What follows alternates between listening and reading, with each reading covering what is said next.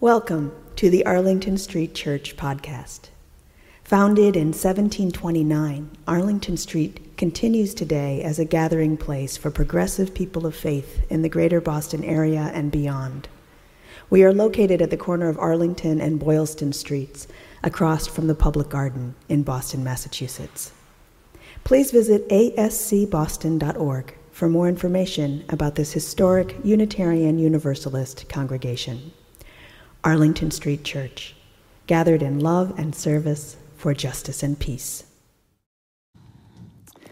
Come down from the hills. Declare the fighting done. This is my colleague, Reverend Lynn Unger's poem, Hanukkah. Be bold, declare victory even when the temple is wrecked and the tyrants have not returned, only coiled back like a snake, prepared to strike again. Come down.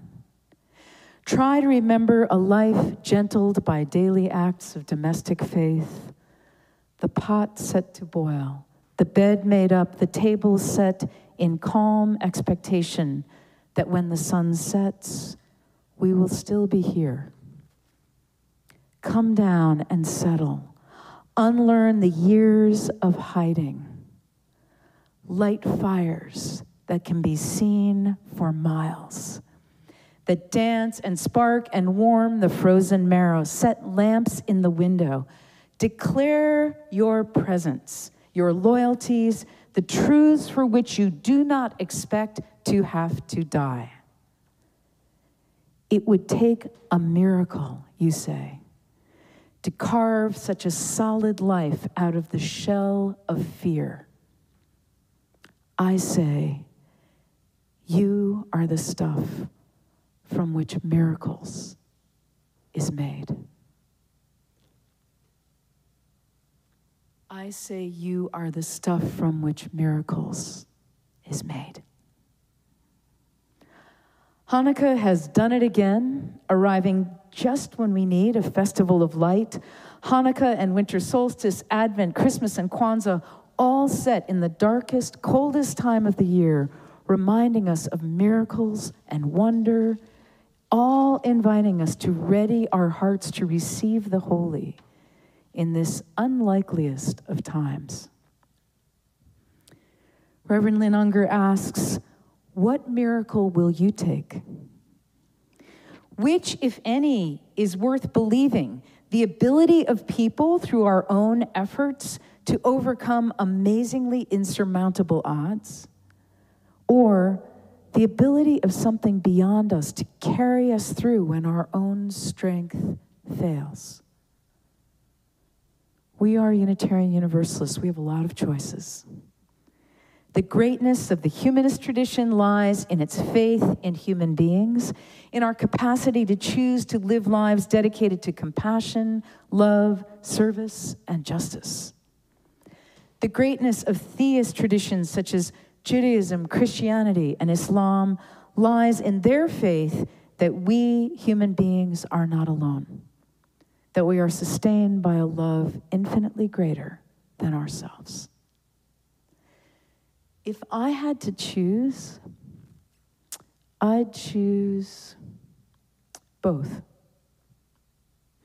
I'd choose doing the good, hard work that justice demands of us and resting in the experience that we are held by a universe which is always beyond our understanding, but which sustains the infinite creativity and variety we call life.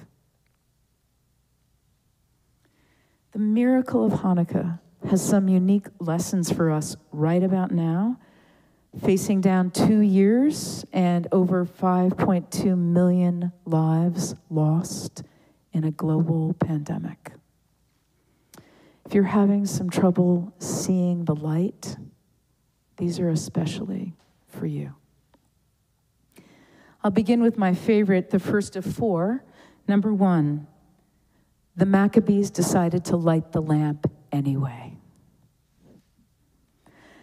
Having defeated the Syrian Greek army, the Maccabees returned to Jerusalem and cleared the wreckage from their war-ruined temple. In their rampage, the enemy had defiled the oil. The soldiers wanted to rededicate the temple by kindling the menorah. But a menorah must be filled with pure oil, and soldiers returning from the battlefield were deemed ritually impure, having been in the presence of so much death. Ritual purification takes 7 days. They would have to wait a week and then spend a day making new oil. And then they found a single cruse of oil, still containing the seal of the high priest, 1 day's worth of pure oil. This was the moment the Maccabees decided to light the lamp anyway. What lamp are you willing to light anyway? Hanukkah lesson number 2, Hanukkah makes us wait. There is something to learning about the power of restraint and anticipation and ripening to sweetness. We know the power of being here in the present, not getting ahead of ourselves and not being left behind, but simply, as my colleague Anna Levy-Lyons says, lighting a single candle and sitting with just that one flame. We don't have to do everything or become everything we want to be all at once. That single flame reminds us of the power of small things, of starting small, of times when we must begin again. Can you wait? Honor where you are and what you have, and remember that you can only begin from right here. Hanukkah lesson number 3. While the Hanukkah candles are burning, the only thing permitted to do is enjoy. Enjoy and remember, no work. Games are okay, presents are okay, work is not okay. Are you willing to stop the headlong rush and the unhelpful soundtrack playing in your head and take a moment to breathe? Take a moment to open your heart to the light, to the possibility of joy. And Hanukkah lesson number 4. The 9-candle Hanukkah is placed in the window of the home. Each night, an additional candle is kindled, and so they serve as a growing beacon of warmth and light in this season of cold and darkness. Can you bring to mind a time when the gift of warmth and light was shared with you in the cold and darkness? Rabbi Avi Weiss writes, the message of Hanukkah is to kindle the first light. My colleague, Reverend Margaret Beckman, writes, we are reminded that what seems impossible might be possible when we begin in faith and see what happens. Lithuanian-American historian Yafa Eliach founded the Center for Holocaust Studies, which collected over 2,700 audio interviews of Holocaust survivors. In her book, Hasidic Tales of the Holocaust, she recounted this story.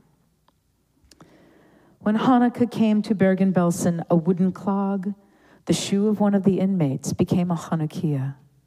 Strings pulled from a concentration camp uniform, a wick, and the black camp shoe polish, pure oil. And the living skeletons assembled to participate in the kindling of the Hanukkah lights. The rabbi of Blitzoff lit the first light and chanted the first 2 blessings in his pleasant voice.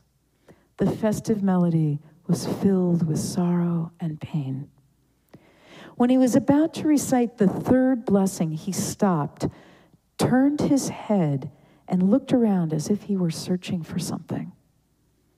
But he immediately turned his face back to the quivering small lights and in a strong, reassuring, comforting voice chanted the third blessing.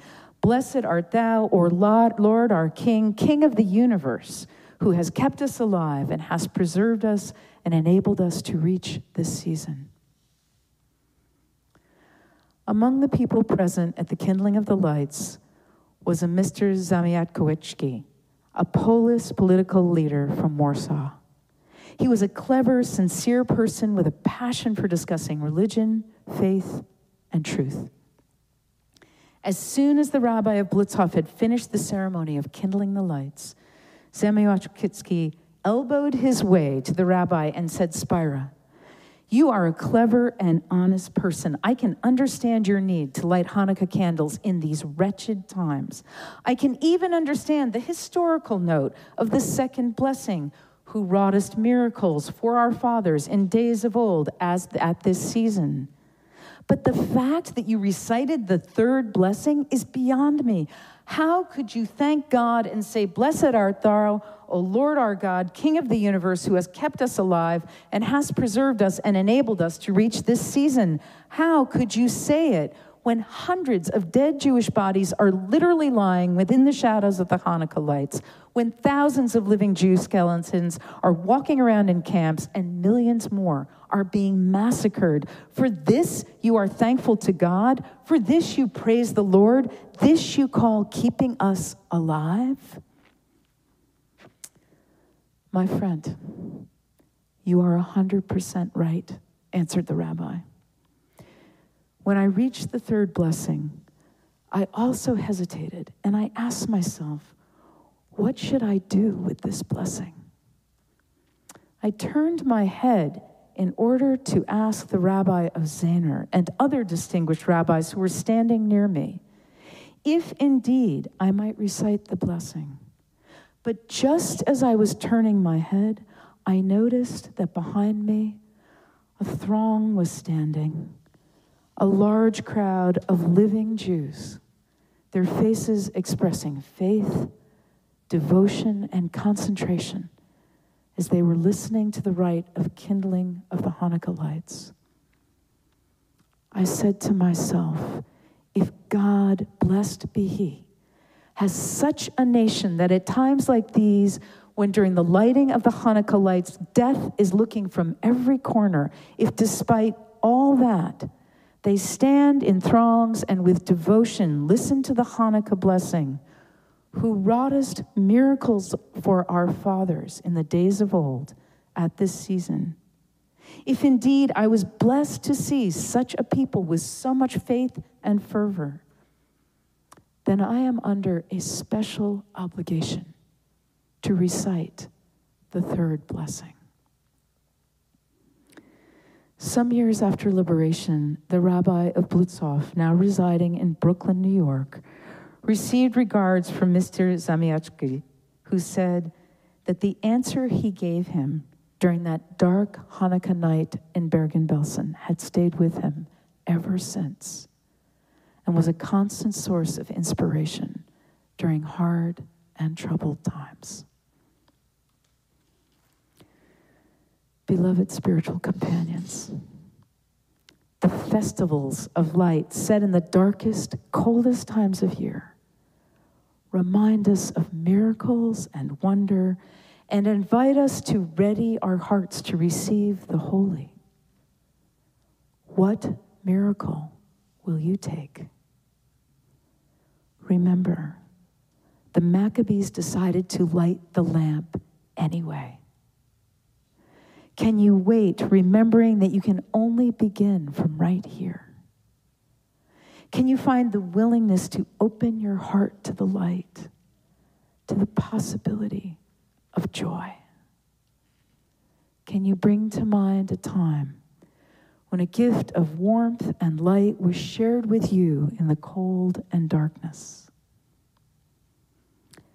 I say, you are the stuff from which miracles are made. Let every heart prepare.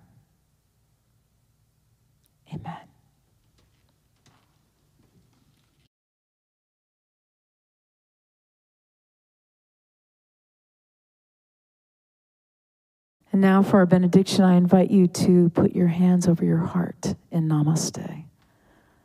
I bow to the divine in you.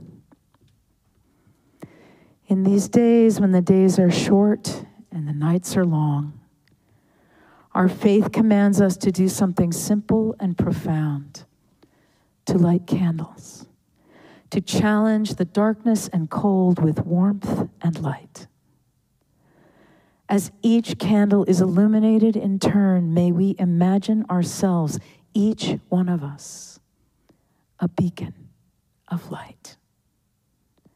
Just as the first candle brings its flame to the other candles, so too may we bring our light. Let us keep this faith, beloveds, and pass it on. The service begins when the service ends. Bless your hearts. I love you. Amen.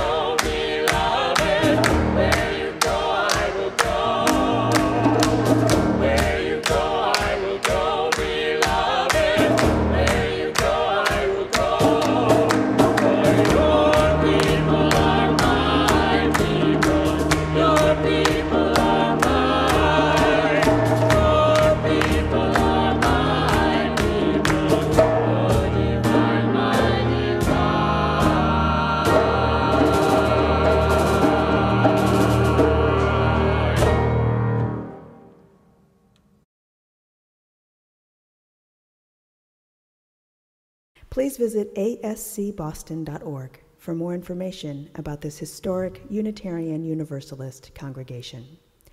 Arlington Street Church, gathered in love and service for justice and peace.